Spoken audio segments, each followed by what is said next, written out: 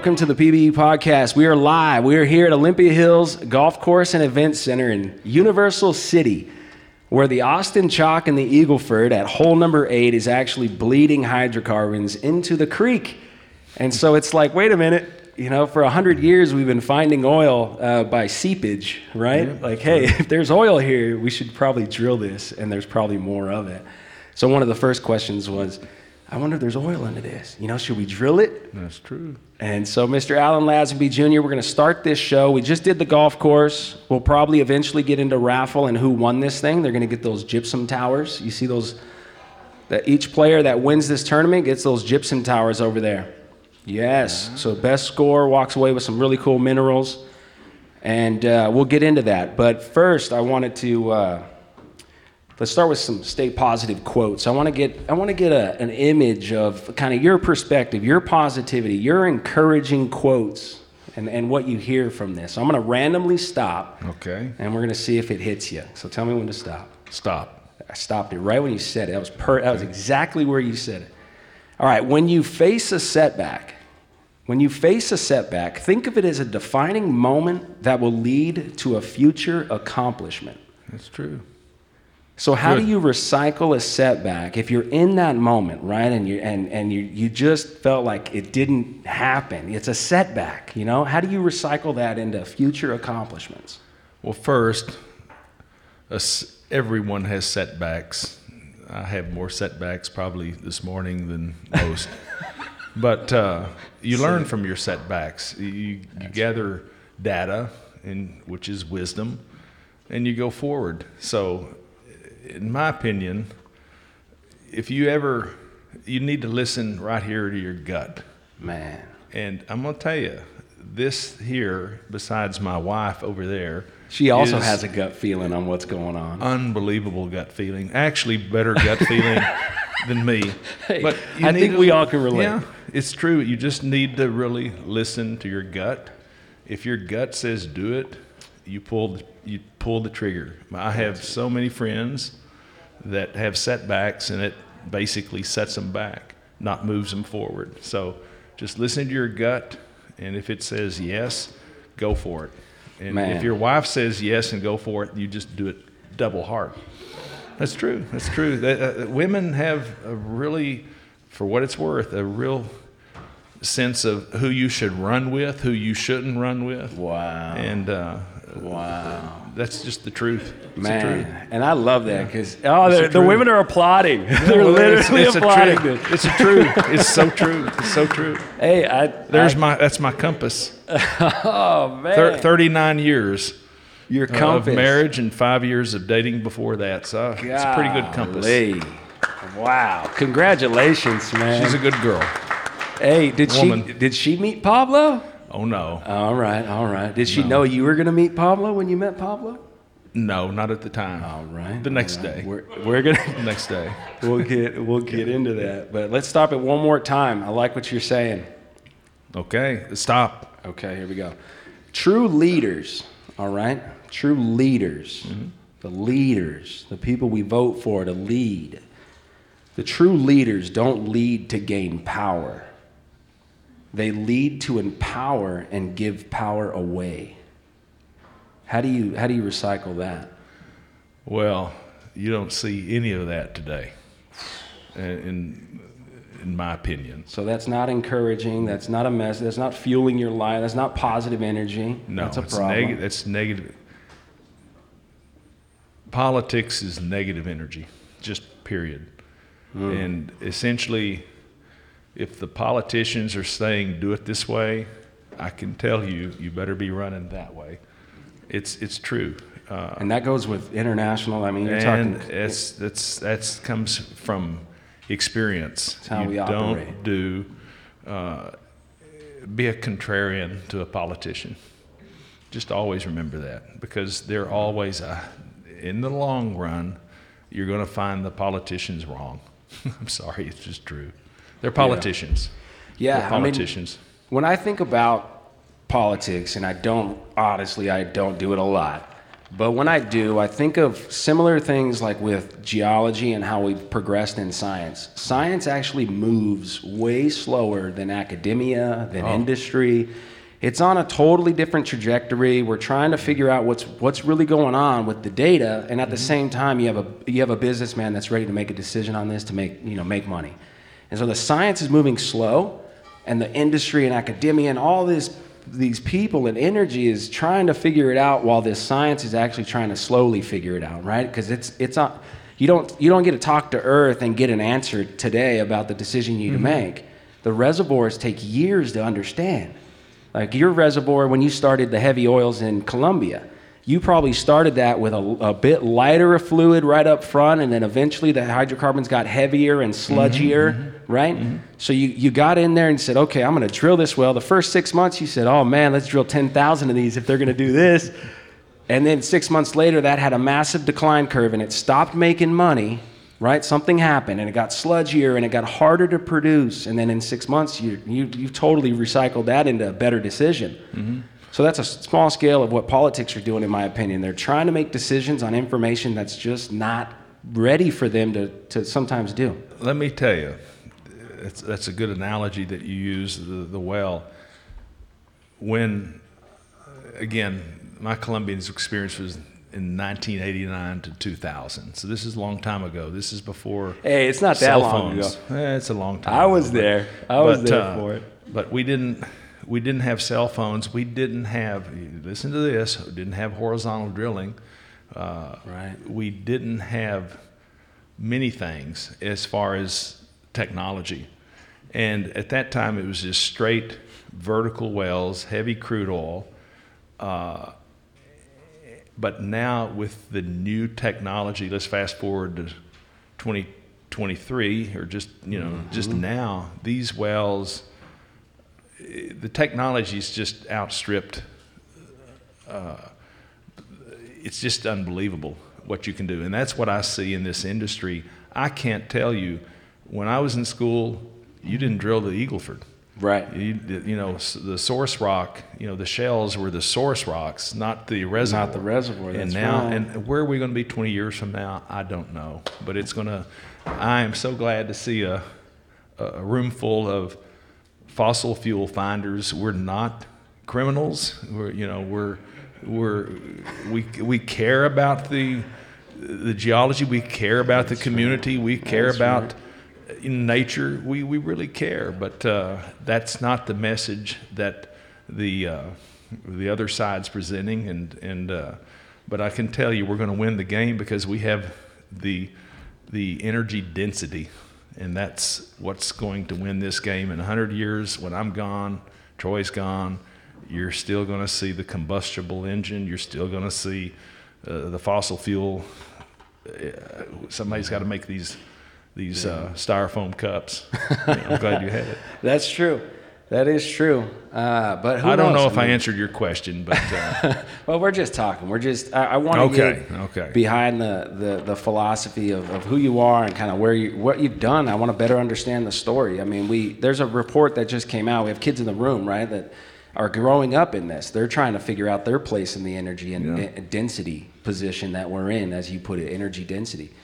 And the idea was that the young generation is now saying that we see a future that has combustion engines. We see a future that has oil and gas. It doesn't work without it, and they see that. So the future markets of the commodity is one thing. How we actually develop it and how we get more efficient at doing that. At the same time, battery technology, ability to store the energy, because right now we have to burn a lot of it and make a lot of it to sustain what we use. For these lights to work on an instant, that's a constant energy output, and when we use it, it uses it up. If we use too much of it, it starts messing the power grid, and then it'll blow out. But we have enough of it being made, but it doesn't just turn off. It doesn't store. If we don't burn it and we don't use it like that, then those lights aren't going to work. So we have to sustain that mill, right? That we have to sustain that energy output until battery technology advances. And I think there's a future in that with graphene. Have you heard of the material graphene? No. It's a hydrocarbon. It's a hydrocarbon. It's kerogen, essentially. It's a hydrocarbon. And it stores electricity better than any other known material. And America has a massive deposit of it in Arizona. One of the largest that's ever been found, potentially, of graphene. Never heard of that. It's fascinating stuff. And I think there's something there. There's something with battery technology and battery life expanding drastically. But we're always going to need to lube the gearboxes. We're always going to need oil for sure. It's here. It's Right. It's been here 100. It's going to go another 100 years. Well, then some. Let's rock it back. Okay, Not quite let's 100 go. years, but where were you born? What's your story? I'm from Wichita Falls, and actually I went to school at Wichita Falls High School. My wife went to Ryder, the bad school. And anyway, we met in college at Midwestern State University. And What was the event? It wasn't a ping pong game, was it? no, it was a fraternity mixer, Alpha Phi mixer. I tell you, it was Halloween of 1979. Yes. What were you wearing? Take me back. I was wearing a. Let me guess. Hold on. I want to guess. Medical doctor's scrubs and a stethoscope. And Denise was, I think she was in a nun outfit. Oh my gosh, this is great. This is perfect. And anyway, she was bobbing for apples, and she hurt her knee. And I, being in the fraternity, I had the best. It's no joke. I can go on the record and say this. I was the youngest emergency medical technician in the state of Texas in 1979. And I had the best medical kit in my 77 Trans Am, carried it in the trunk. Yeah. And so when everybody came back to the room and said, man, this girl just bumped her knee, she needs some medical assistance, I ran in. That was the first time I had ever seen her, and I fell in love with her as soon as I saw her. Come on. That's the honest to God truth. The hardest girl to date. I fixed her knee, took her to her car, and I said, well, I'd like to maybe we can go have lunch next week. And she rolled her car window down about that much, and she looked and she said, perhaps, and then she drove off. Oh man. What the hell did that mean? Yeah. Anyway, so we literally went out to lunch the next week. Anyway, we've met and we're still together today. Man. So When did you start having kids? we have one son. He lives in London. Whoa. Rob will be 33, I guess, August 7th. Wow. So we have one child, and basically, I'm fortunate. I just have one wife. And what's your son do? No, he's. You can Google it. www.onepiece.com. It's onesies for adults. What? It's very popular. All the Hollywood elite. What? They're into onesies? You go look at www.onepiece.com. It's very comfortable. You don't see me wearing one. But what? Is this? Are you messing with me no, right I'm now? not. Where's your wife? Go to, is he messing they're with really me? Cool. This is a real thing? Yeah. Grown-up onesies? Onesie. They're. I mean, all the Kardashians, What? Jamie Lee. I mean, Fox.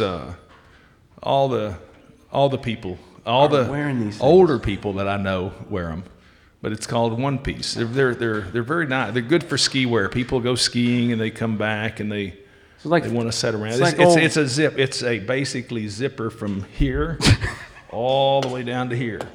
And all right. The reason I'm laughing so much is because I have a 7-month-old. It's a great. And she's got the exact same thing. I'm like 7 months old. Big toe to One neck. Piece. ONEPIECE. All one word. I cannot believe that. Oh yeah, he's got a nice side. He's got a side hustle. They're expensive. Right. Of course. I mean, if the Kardashians are rocking them, those things are $10,000 a piece. They're probably made Beyonce, or is it Beyonce? I don't know how you say it. She rocks one. She rocked one in Iceland, I think, at a photo shoot. But anyway, that's it. That's what Rob does. I did it's not not see that totally non-energy related. But it takes a while to make those spandex. Yeah. It takes oil to make those things. Well, That's cool, man. I'd Yeah. love to get one that's like a race car driver Well, or something. I Walk bet- around the house with my kids. I bet we can get a PBE Is that right? logo on there. What'd you name your son? Yeah, his name's Rob with 2 B's, R-O-B-B. Rob. And he's definitely a R-O-B-B, not a Robert. And that's our family unit. Wow. You know. All right. Onesies, PBE onesies. I'm going to talk to Rob, see if we can get that, hand them out as gifts. We can do that. We can make that happen. Man. All right. I didn't see it going there. I appreciate you sharing that. Well, thanks for the free advertisement, too. There you go.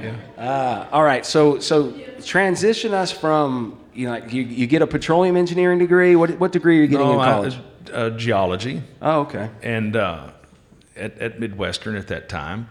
And I went from there in 85 to Houston. Oh man! And we've been in Houston ever since. Wow.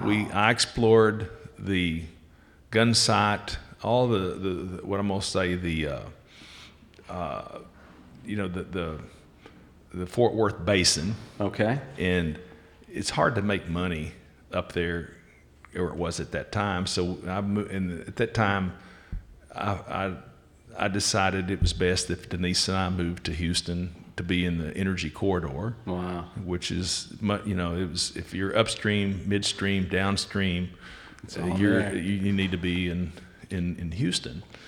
My opinion. The crash of '86 is about to happen. Yeah, Did you see that coming? Well, didn't see it coming, but I lived it. Essentially, we moved to Houston in '85. '86 came. I was in Paris in February, right 2 weeks before the crash. Wow. Giving a speech to a French audience on buying production acquisitions in the United States. Wow. Yeah, You and were it was at the syndicating. Concord Lafayette Hotel, right there on the Champs-Élysées, and that was great. Then I come home, and 2 weeks later, the price crashed. Right. And that deal fell apart. Right, I'm sure. That deal fell apart. Yeah, they're like, But, maybe real estate's better. or But something. I went there because I had a friend. This is a funny story. I'll just tell you quickly. Came from Paris, and he, a Parisian, older gentleman, and he said, "I'd like to meet you." And I said, "Well, why don't you fly here to Wichita?" He was going to be over. He flew. Denise and I were getting married, and he was going to land the day before we were married.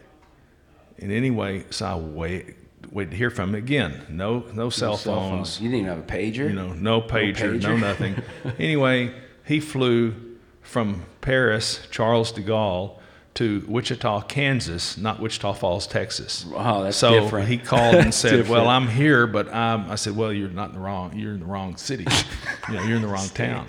So he had to actually go back to Dallas. Anyway, he made it. We said hello, and that was it. But basically, I developed a very good relationship with that gentleman, and the name of that company is Georex, Georex. Don't confuse it with the Georex of in the UK. That's a condom company. It's not that. That's not you. It was for the Georex, record. and basically it was a big energy company. And what he did at that time in France, at that time there was called Elf Octane, and there was Petrofina and Total, and he essentially was what I'm calling the Kelly girl. He would hire out engineers, hire out drilling engineers, hire out geologists to the French societies, because at that time in France, if you hire somebody, you couldn't get rid of them. You couldn't fire them. I mean, it was it. So basically, he built his business model was, I'll just hire all the geologists and engineers and all the people, and they can work for me, and then they can go inside your companies and do work for you. It was And a way. he was taking a cut from all the income from all those, their from all that. salaries. And Georex, they went forever. It's like and an he did that. opportunity. So, yeah, I met him, and we had a great relationship.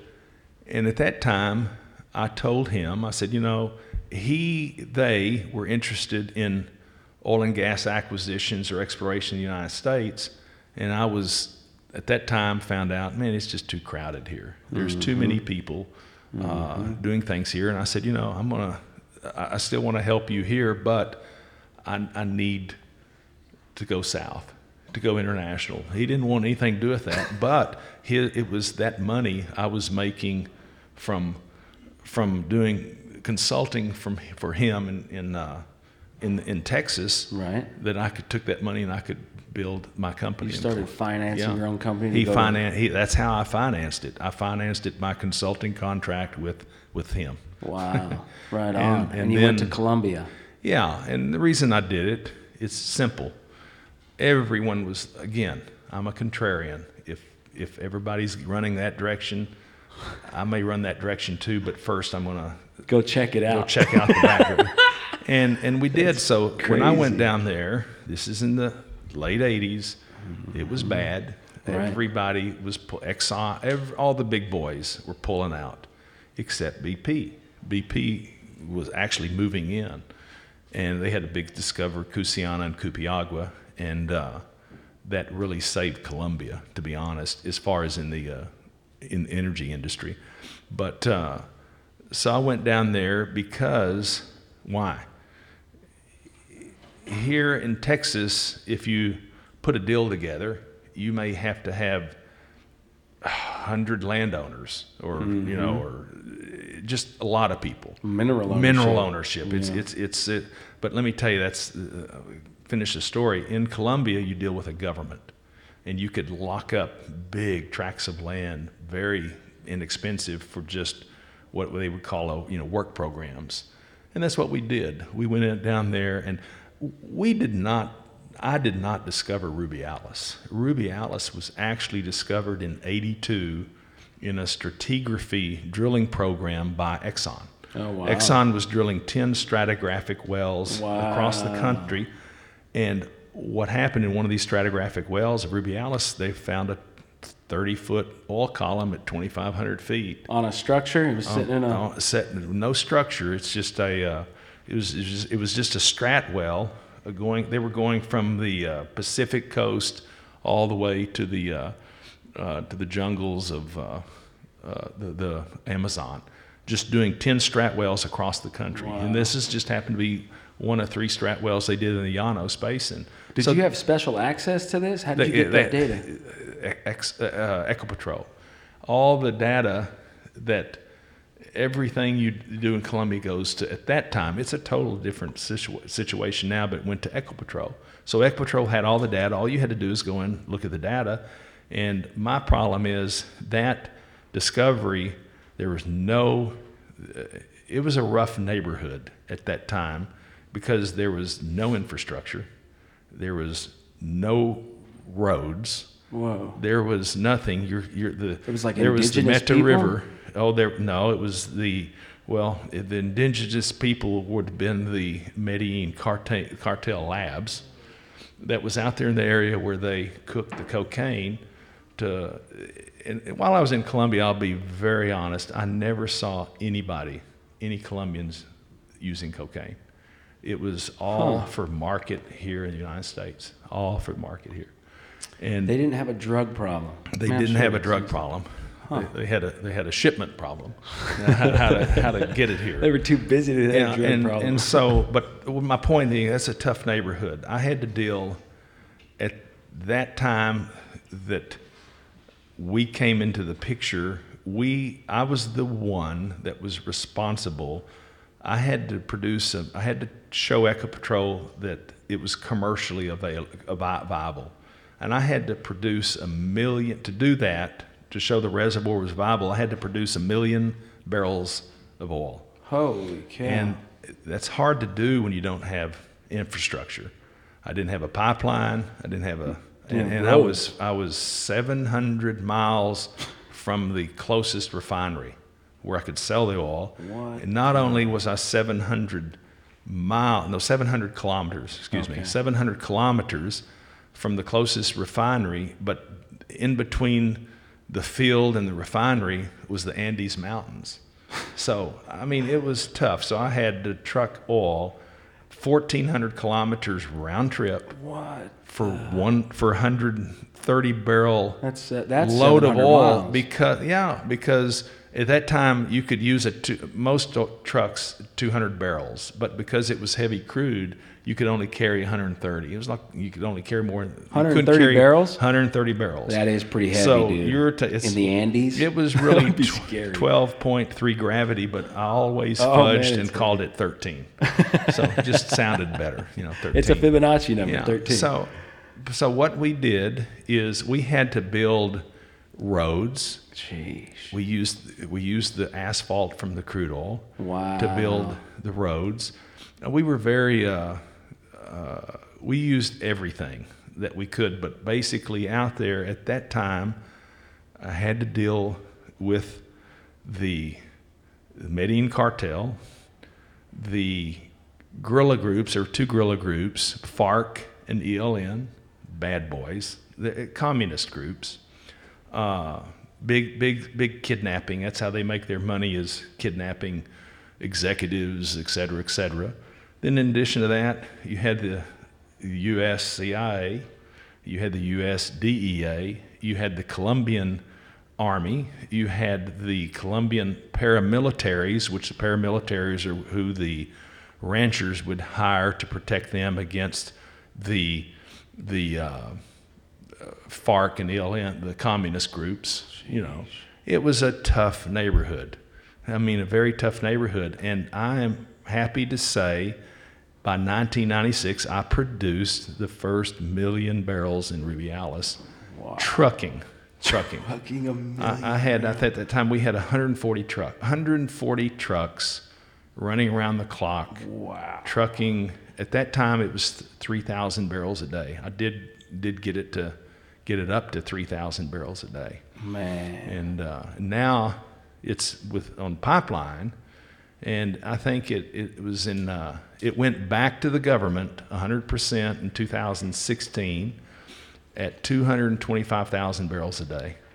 Wow. And I think it's currently doing. I still keep up with the people. You got an override in that? No override. I sold it.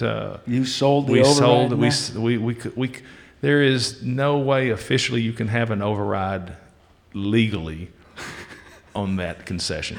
What if you just pay a bunch of taxes? So we just on had to There's sell gotta it. be- there's gotta be a We way. just sold it.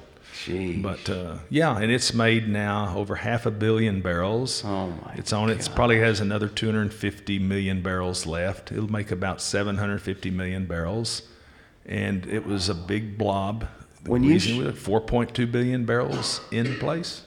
When you showed up to this area, you talk about Yeah. no infrastructure, no roads, right? No electricity. And you go back today, like if we were just to get off a plane and start going that direction, what would you see today? It's totally different. It looks like a refinery out there, where when I was there, it was very simple. Basically, what I did, and I'm proud of it, I took the good old boy Texas development phase down to Colombia instead. I don't say this wrong. Versus the big company versus the Exxon, development phase. And I was drilling those wells.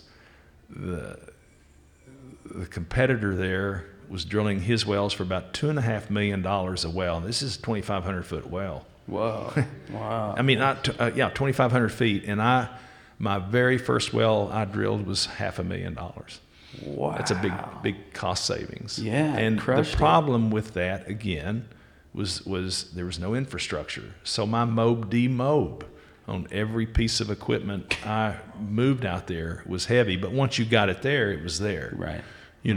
But it was like an offshore drilling operation onshore. Wow. In the middle of the jungle. Instead of the water. I say the jungle. It was not I don't know if you have the pictures, but Yeah. it's rolling hills. But basically, and the people out there, I had to, Troy, I may be getting off base, but what we did, the people out there are very poor.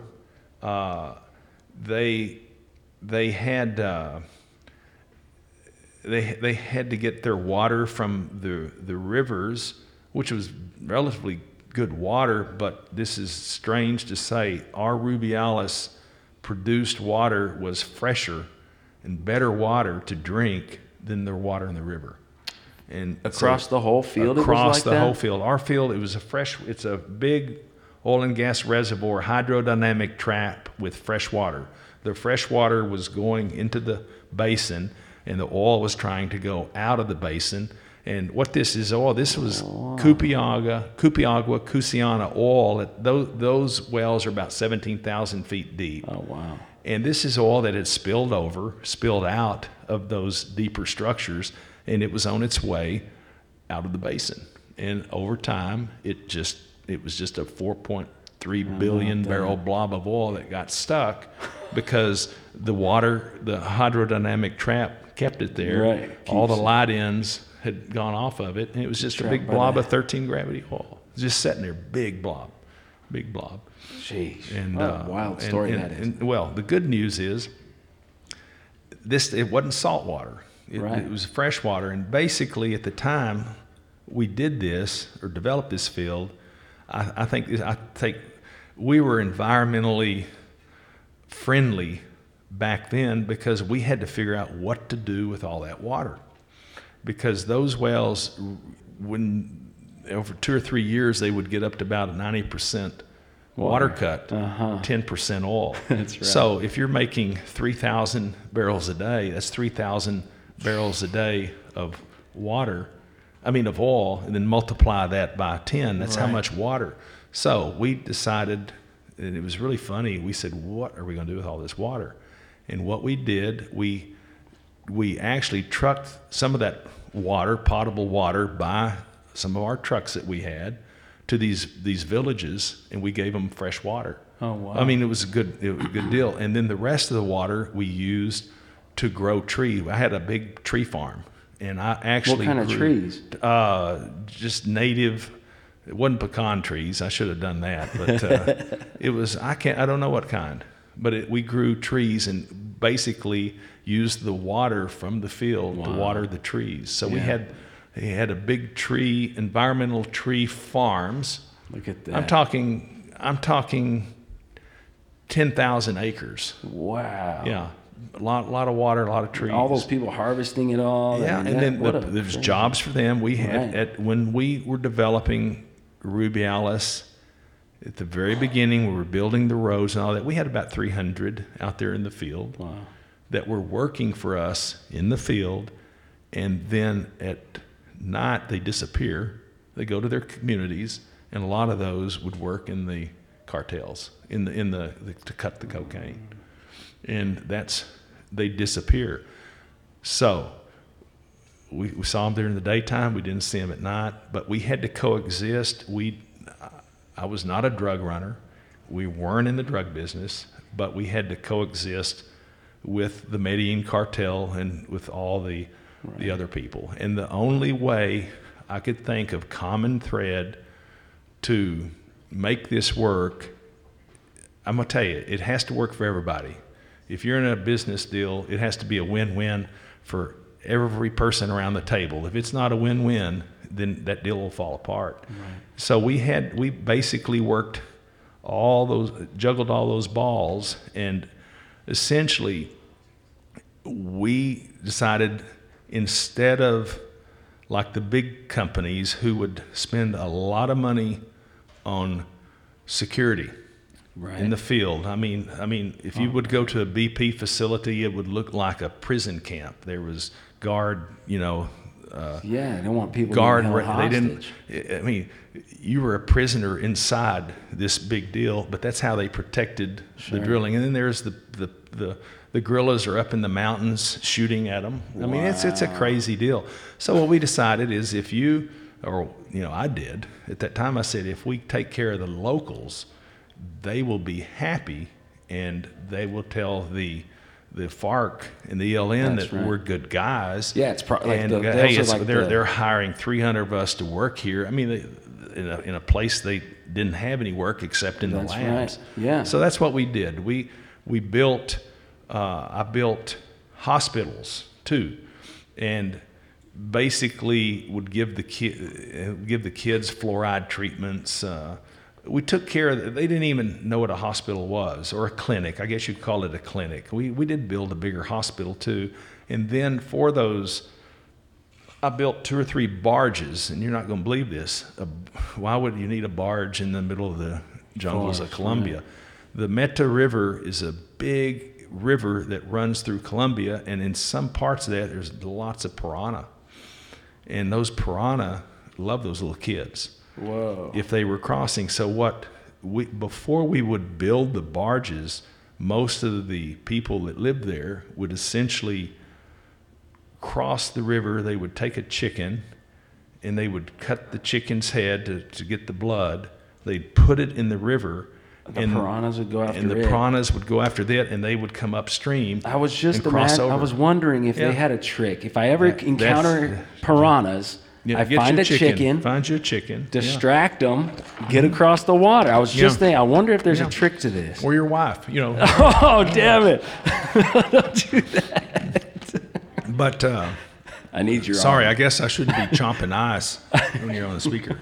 But so we did that. Anyway, long story short, it's a great plan. Sounds like it's going to work. It did for about 3 years, and then all of a sudden, capitalism comes into the picture, and everybody doesn't think they're making enough money. The people in the field don't think they're making enough money. The community kind of says, maybe you need to go after some of those guys because they're just not paying us enough. And anyway, what happened is one day I wake up and what year? This is in 97. This is in 97. This is after Escobar. And basically, I had 5 employees kidnapped in the field. Boom, gone. And that's a bad deal because, like I said, it's a business in Colombia. And it took me, long story short, it took me 6 months to get those husbands. I had 5 wives and 14 kids mad at me. Gosh, One of the worst Christmases I think we ever had was in 97 at home because I was worried about these guys. I'm happy to report all those guys came out. They're okay. Yeah. It did take 6 months, and I think, Troy, I'll tell you that story. Once again, no cell phones, no activity, and once they were kidnapped, we knew they were kidnapped because the field told us they were kidnapped, and then we waited. In 3 days, somebody came to our office and brought us a piece of paper and slipped it under the door, and it said, contact us on this, shortwave radio frequency tomorrow at 2 p.m. So basically, that's how we always talked with them, was by shortwave radio. What was the first conversation? What was the first conversation is got your guys, Are you being aggressive, or are you trying to be understanding? No. They weren't aggressive. We weren't aggressive. They were just saying, it's going to cost you some money if you want if you want to see these guys again. It was a pretty brutal wake-up call. But anyway, that started, and then after the length of time, it gets longer and longer, you get a little more frustrated. You get a little more frustrated because there was just no action. Meanwhile, these guys, 3 of them were treated like kings. They were the prisoners. Prisoners. There was 5 in the 2 different groups. One was the ELN, one was FARC. The FARC treated the guys like prisoners. The ELN treated the guys like they were kings, in that they would give them mosquito nets to sleep at night. And remember, these guys are up in the Andes Mountains. It's where usually these kidnapping camps are, and they're moving every day. They move, so that if the army's chasing them or somebody's trying to get them, they're not going to find them. Right. And so basically, with that, the guys, there's a lot of mosquitoes, so they sleep in mosquito nets, and they were giving my guys the good mosquito nets and Coca-Cola, plenty of Coca-Cola. and these 3 of the gentlemen who were missing 6 months it was like a vacation. They were outdoorsmen, and they went fishing. They saw places in the Andes that they'll never see again. It was kind of like vacation.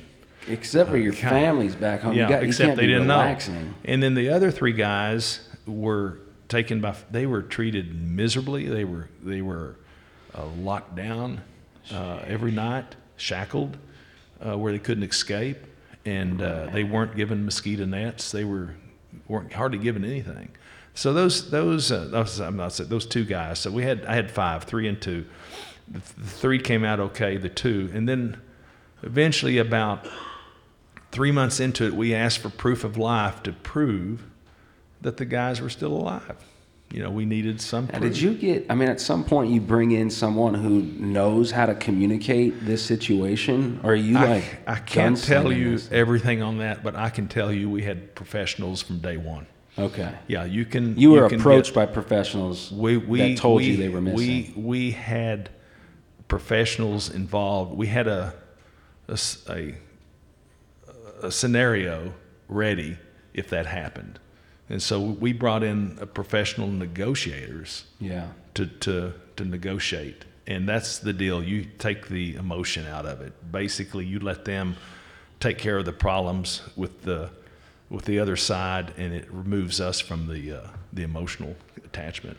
Man, yeah, but you're left with the emotional attachment of the family. That's the problem, and that was the problem because I had responsibility for those 14 kids and 5 wives. Communicate, and right? You just try to can tell them, and you can only tell them what you know. So it was a hard 6-month expenditure. Well, anyway, one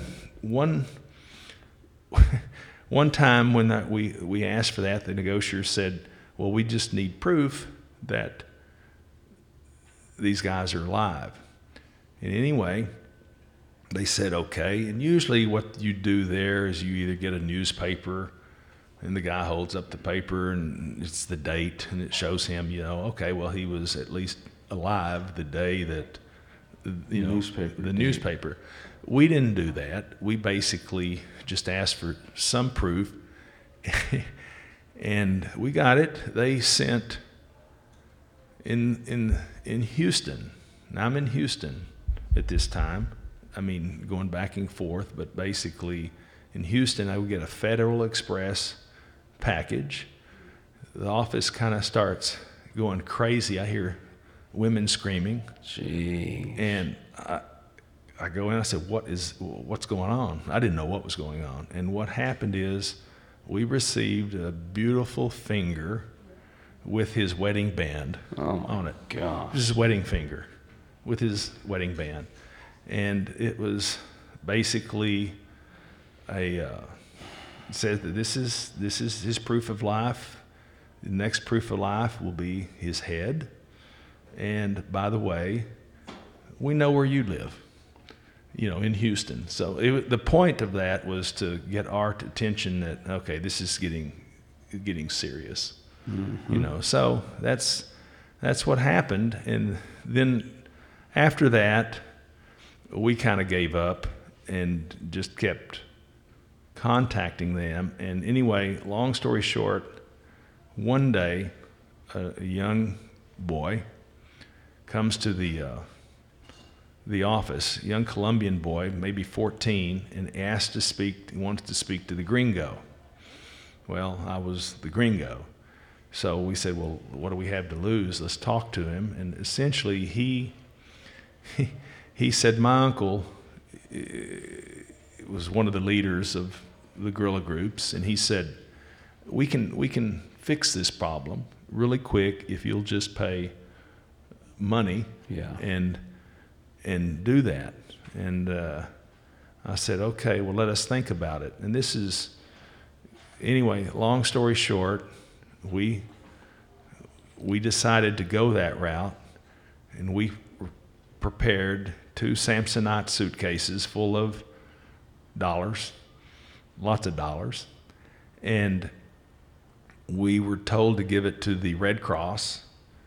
The next, have a rendezvous with the Red Cross. We gave it to the Red Cross, and when we did that, I told my general manager, I said, we may not ever see any results from this, but at least, it's the best we can do. Man.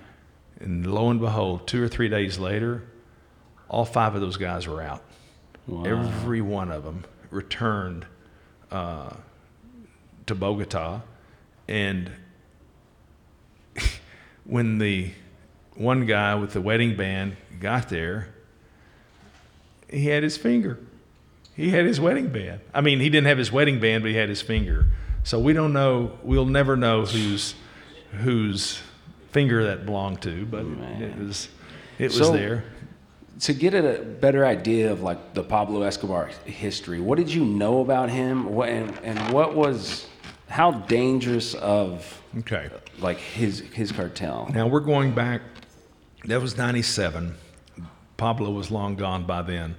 In 90, I met Pablo in 92. Why did I meet Pablo? In Rubiales, our field was about 200 kilometers from Bogota, as the crow flies. 2.3 miles or something. Yeah, like it's that. a long ways. I mean, it's and I say that 200. I think it was 250 kilometers. As the crow flies. What happened is, as I tell you, remember the cartel, the Medellin, the labs are in the same area as our field. So, there in Colombia, you have to have permits for airstrips. If you have airstrips, and I had 3 airstrips that I used to fly all of our supplies from Bogota to the Rubiales field, and it's miraculous. When I didn't have those airstrips, we used trucks to bring the supplies from Bogota to the field, and I cannot understand why, but every time we did that, only about 30% of the supplies would make it to the field. By truck. I don't know why, but I have a good reason. Anyway, everybody got a piece of that truck on the way driving there. I started flying the DC-3s, and man, a miracle, 100% delivery. Not a problem at all. So but we had to have permits with the Colombian Army for those airstrips for specific lengths. Those DC-3s, I think we were at 3,500 or 4,000 feet. Runways, and that was it. So anyway, what happened all of a sudden in 91, 92, all of a sudden the Army were calling us and said, we're getting ready to blow up your airstrips. And I said, why are you going to blow up our airstrips? We have a permit. And they said, well, have you seen your airstrip? I said, no. And to be factual, when I operated Rubiales those years, I only went there. I was only in the field 2 times. Wow. The whole time. It was too dangerous. The whole time. I helicoptered in. I couldn't even stay 10 minutes and helicoptered out because you're a kidnapping victim. Right. Or you could be. And I didn't want to I just didn't do that. And basically my staff said, you don't need to be doing that. But all of a sudden, those airstrips overnight were getting lengthened from 3,500 feet to 5,000 feet. Bigger planes. Concrete for jets. Yeah, Lear jets. And essentially, it wasn't us doing it. Yeah. And basically, the Army said, you got a permit for this, and this is it, and we're going to blow up that section. So they started blowing up that longer section. And we didn't know what was going on. Anyway, long story short, after that happened several times, we finally got I got a phone call, or we did, where it said, okay, Escobar, he wants to meet the gringo. This time he was out of prison. He had put himself in a self-prison because he didn't want to be extradited to the United States. And his agreement with the country was that he would put himself in his own prison. Okay. So that's what he was doing. So basically, he broke out of that deal fell apart. He broke out of that prison. So he was kind of on the run for about a year between the time he left that prison and I believe they shot him in Medellin. And that's the time where I met him. And he wanted to meet because he wanted to know why the runway, you know, Why and you we're blowing up the we're runway? neighbors. Again, I was in a very difficult neighborhood, and we went. Can't tell you all the details, but all I can say is I had to go see him.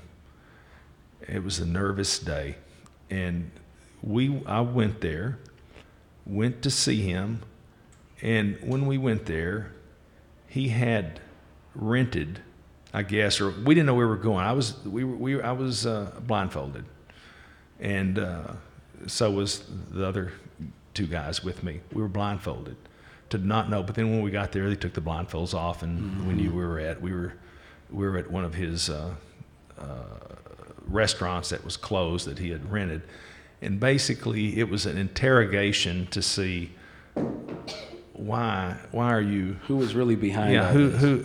why are you, because I kept telling him it's not me. Anyway, we told him it wasn't us, and this and led to another thing, and he had his two, when we met with his first, what I'm gonna call his right hand lieutenants, and these guys were, I'm gonna say one was, I think, Harvard educated, and the other one was Yale. Very impressive. They spoke better English than I spoke, and they said, we need to know. Anyway, the three of us were talking to them, and they said okay, and they left, and basically we were sat down to have lunch, and I can't go into everything, but it was a very nice setup. He had about 13, 14 girls in the room too, and there was only about 4 or 5 of us guys, so I don't know what those girls are doing there, but they were there. That's how he rolled. Yeah, that was his playbook. But he came in, they went back, talked to him, and the next thing I know, we're sitting there eating, and he walks through the door, like over there, and I never forget, he had a little straw cowboy hat on, brown boots, blue jeans, and a brown, what's that? Dressy cowboy shirt. What? Yeah, and he came in and he looked at, and he's not he maybe 5'8", and I was a little taller than that, but he was very charismatic. The energy in the room just changed with him. And long story short, he sat and we talked, and he said, I can fix the problem now that I know you're not the problem. And we sat there for a while, and we said, well, what do we do? And we said, do we write this? Is this some type of agreement we write up, or what do we do? Mm-hmm. And he basically, hit the table real hard. And he said, no. He said, my word is my bond. And he said, I expect your word better be your bond. And we said, ooh, okay. Mm-hmm. And that was it. We left that meeting, but before we did, he said, by the way, he said, I want to tell you something. He said, I appreciate what you're doing for that community. He said, I get it. And he said, you do community assistance. You built the hospitals. You built the barges. Wow. He said, you're good. He said, you're good company. You're a good company. He said that I want you to know I know that, because everybody in Colombia, for the most part, they love Pablo because he was the Robin Hood. That. Oh yeah, he was hated by the government and the army, and he did a lot of bad things. He blew up airplanes. When I lived in Colombia, I would wake up 2 or 3 times in the morning in Bogota with plate glass all over my bed. My windows would have blown out because they had car bombs. He was terrorizing the people in order to put pressure on the government not to, his biggest fear, and it never happened, was to get extradited to the United States. And so basically he had all these terrible tactics. There's no doubt he was a bad guy, but he had a heart for the people. That's what I can say. So anyway, long story short, we left. We never had a problem again with the longer runways, and he did everything he said he would do. The reason I tell you all this is it's not just what you learn in your textbooks in school, and there's life experiences. And man, don't grab them, take them, do it with gusto, because you only have one chance. And if your gut tells you to do it, you better start tomorrow or start immediately. And that's it. I look at it, would I do it again? Yes, because I look at all the experiences I had out of that, and it was something else. Sheesh. I don't know if that answered. There's a lot more to all, but I just got to watch a lot of it. Understandable. Now we transition into the completion part of the show and talk more about, the learning from all that. I imagine, history is repeating itself again. It's just, it's changed its form, and, the opposition of oil and gas development. It could be the cartel, you put whoever you want as an opposition, but there certainly still is one. And the fact that when you actually learn what oil and gas is doing, and you want someone to change, but your perspective doesn't allow you to understand how that change needs to happen, unless you go out and try to do it yourself, which they'll never do. Yeah. They're never going to try to get into oil and gas and produce energy for the world to use. No. But they're going to tell you shouldn't do it. Yeah. Right? But your story, and I think the story still today, is just as important, is that go and do it. We need the energy. Yeah. Go and do it, and everything's going to work out. With gusto. With gusto. And I'll tell you, I'll finish with one thing that I think is the funniest part of this. Once we paid, again, the Medellin cartel was really never a problem with me. It was the guerrilla groups. Mm-hmm. Once we paid, we filled those Samsonite suitcases up with money, and we paid the ransom. About 2 weeks went by, and we're sitting there, and I was at that time back in the office, and somebody says, that young kid is here to see you again. And that young kid, that 14-year-old kid that told us about his uncle who gave the money, he had those 2 Samsonite suitcases with him. And I swear to God, he came in and he said, my uncle said, you're a good man, you're a good company. And he said, we're honorable men. These are your suitcases. That's the way it ended. And they were not, they were empty. Oh, man. They were empty. Damn it. Wow. I don't know. It's pretty cool. Yeah, it's it was pretty an interesting day. How do you see, as a professional now, being through what you've done, are you seeing a lot of investment opportunities in oil and gas right now? No. What do you see as a professional? This is interesting. I have right now probably, I call it my swan song, the best portfolio of 32 prospects, all 3D, analog, conventional, in red states. And it has been hard, all 3D shot. We've spent a lot of money. Yeah, so you got great control. And we've got, everything. Everything's 3D control with analog. It's 80% gas, 20% oil. It's about a 80-to-1 return on your investment. Fast. That's it. My point being, I'm about $10 million short of raising $40 million, and it is the hardest $30 million I've ever put together. And it's a wildcatter's dream for me. It is. And I see that, and that's so hard to put together for the fossil fuel. Fast forward, I have another green project in California, of all places, that's a biomass plant. It'll be the largest biomass plant built in California. That's turning turning corn biomass. Basically, I'm out there in the San Joaquin Basin, the Great around Basin. Vineyards. Yeah, Bakersfield and the side almond. or Fresno Baker. Yeah, side? lots. Baker. Yeah, this is right out. This is Mountain View. It's 20 miles from Bakersfield. Wow. One of the best projects I've ever had.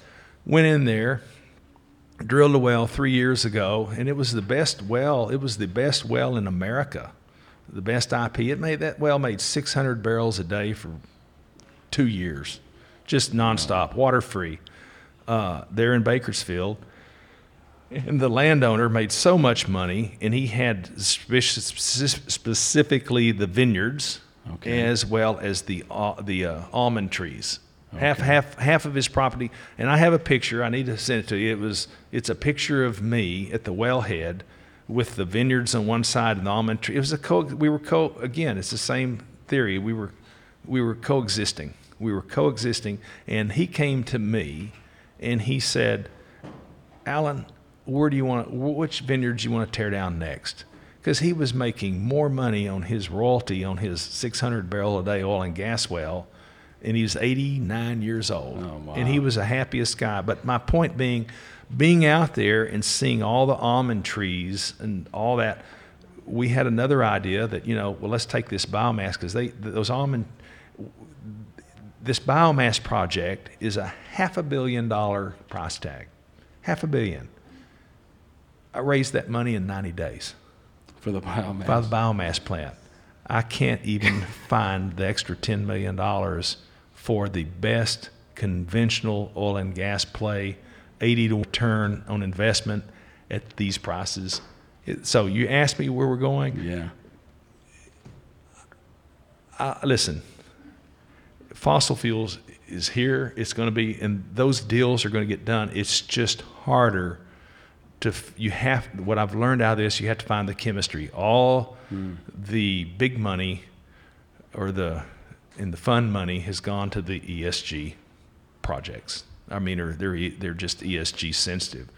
And I find the family offices, people, the wildcatters, or people that there's still money out there. It's just harder to get. It's harder to get, but I'm telling you, the day is coming, and it's not soon. I mean, it is soon. I think it's 3 years away that everyone is going to they're going to see we're so lack of oil. Right. I mean, of the fossil fuel. Right. That energy. So I see it, and this, like I said, it's going to be here forever.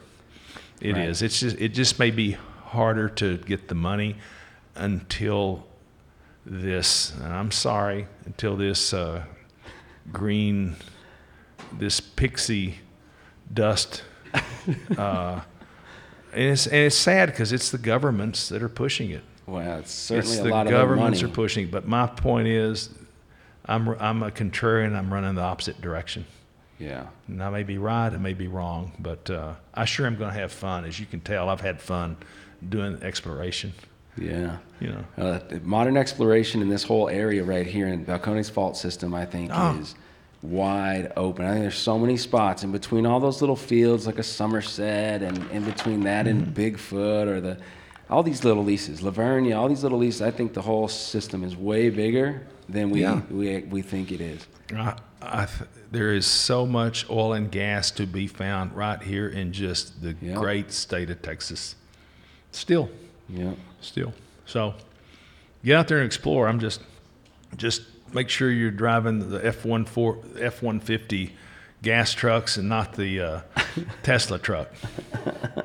I like the Tesla, by the way. I don't have any problems with it. I just don't drive one.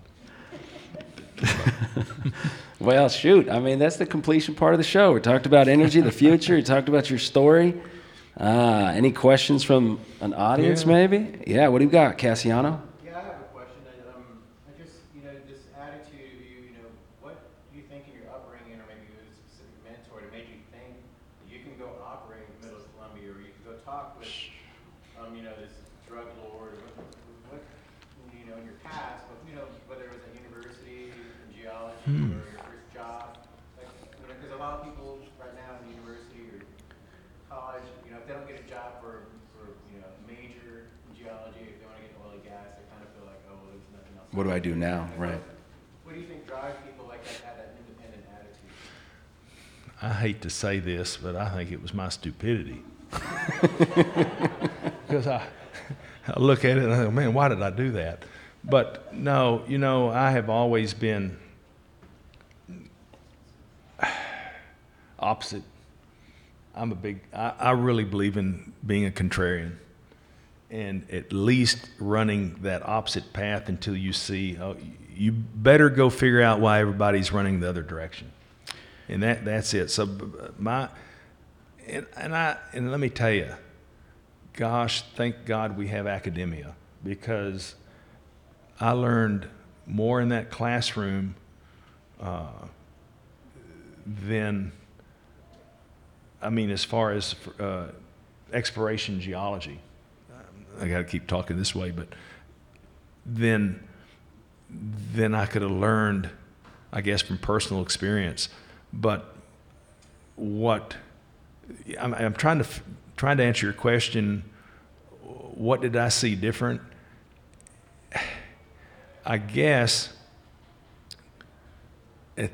when I did that, it was not that hard to get on a plane and go, man, now it's difficult. It's just a total different environment now. But at that time, it was not that hard to get on a plane. My wife will tell you, I got on a plane and I said, I'll try to call you when I get to Columbia, but there was no guarantee. They're having telephone strikes or this or that. There's many times I went down there, she didn't even know if I made it or if I was coming back. Jeez. Yeah, it was that. But I guess it was I was in it for at that time, I was just excited. There you go. To do things, and it's really, I'm afraid if I had gone to work for a major, and let me tell you, I have many friends that have had fantastic careers at the majors, and I applaud them because they're happy, and they've made a lot of money, and they've got a nice nest egg, and sure, and they're great people. That I don't think I would have lasted in a major 3 weeks. I'd been fired. I'd have been fired. You just, again, it's my gut. I guess it was really my gut. I'll end this and I'll say this, so you need to know, I'm very religious.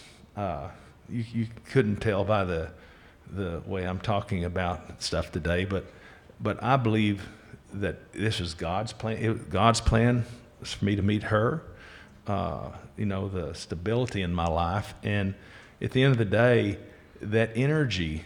We talk about fossil fuel energy. I talk about energy from the Holy Spirit. I'm just telling the truth. And at the end of the day, that's back then, man, I was following that more than anything. I tell you, when you're called to meet Pablo Escobar, you better have some higher energy. That's all I can say. And that's it. So I've relied on I don't know if it answers your question, but I've relied on God.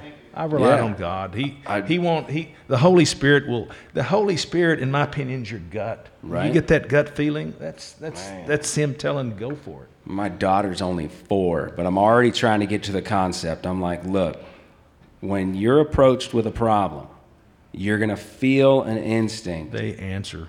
And nature is positive and negative. Energy is positive and negative. You can't have a positive without the negative. So I tell her that you have an instinct, and that's telling you're either going to choose to do something positive or negative in that moment, whether it's push your brother or take something or whatever, right? You're going to have the option. And in that moment, that gut feeling is that, I think, the understanding of where am I going with this? What is my gut telling me? It's positive or negative. That's right. And just go with that gut feeling and go positive, right? You always want to go positive. So that's why we Stay Positive book. Thank you, Alan Lazenby Jr. Oh, well, thank you for having me, and thank you for listening to probably a boring podcast. But, it wasn't you stayed. It wasn't for me. Yes, sir. Thank you. Thank you.